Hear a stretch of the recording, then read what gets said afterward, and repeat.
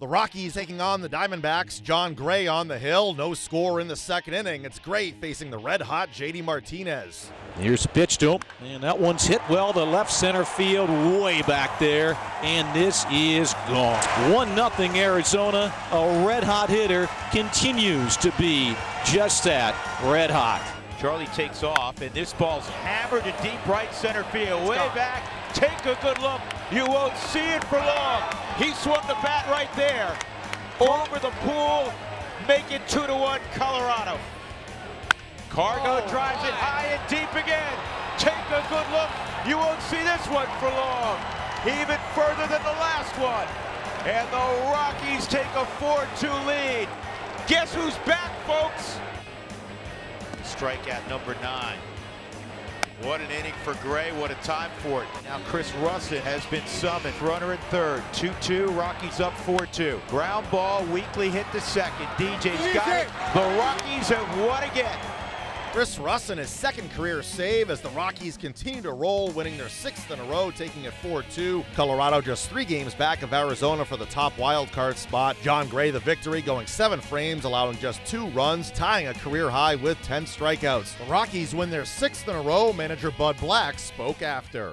Well, yeah, man, all along we've thought our best team is Carlos Gonzalez being Carlos Gonzalez, no doubt about it, and hitting in the middle of the lineup, with Nolan, 3-4, whatever that combination is, and whatever guys we put around those two.